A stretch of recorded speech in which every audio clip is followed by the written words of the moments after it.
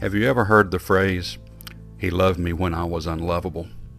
Or maybe that was a family member, done something for you that you really didn't deserve. Well, all of us are in the same boat once in a while of just not being nice, not being considerate.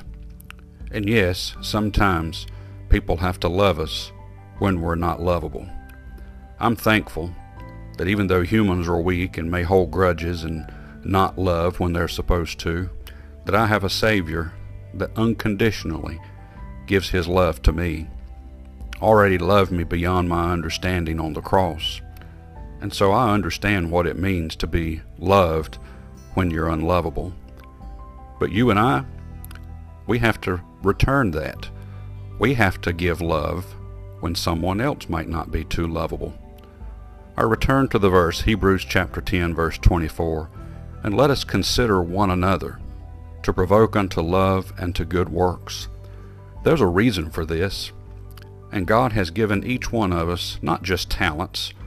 Talents are not really what God is intending for us to use to His glory.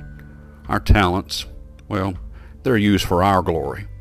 But spiritual gifts, they're for others. How do I know? Ephesians chapter 4, verse number 11, and He gave some apostles and some prophets and some evangelists and some pastors and teachers. And this next verse, why?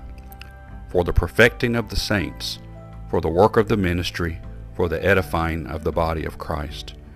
When it says, let us consider one another to provoke unto love and to good works, that's at all times, even in the unlovable times.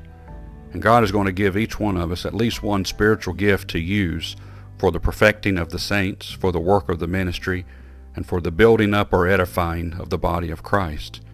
We have to find what God has for us to do to show that love, to give the good works that are necessary, that are required of God, that are needed by the people.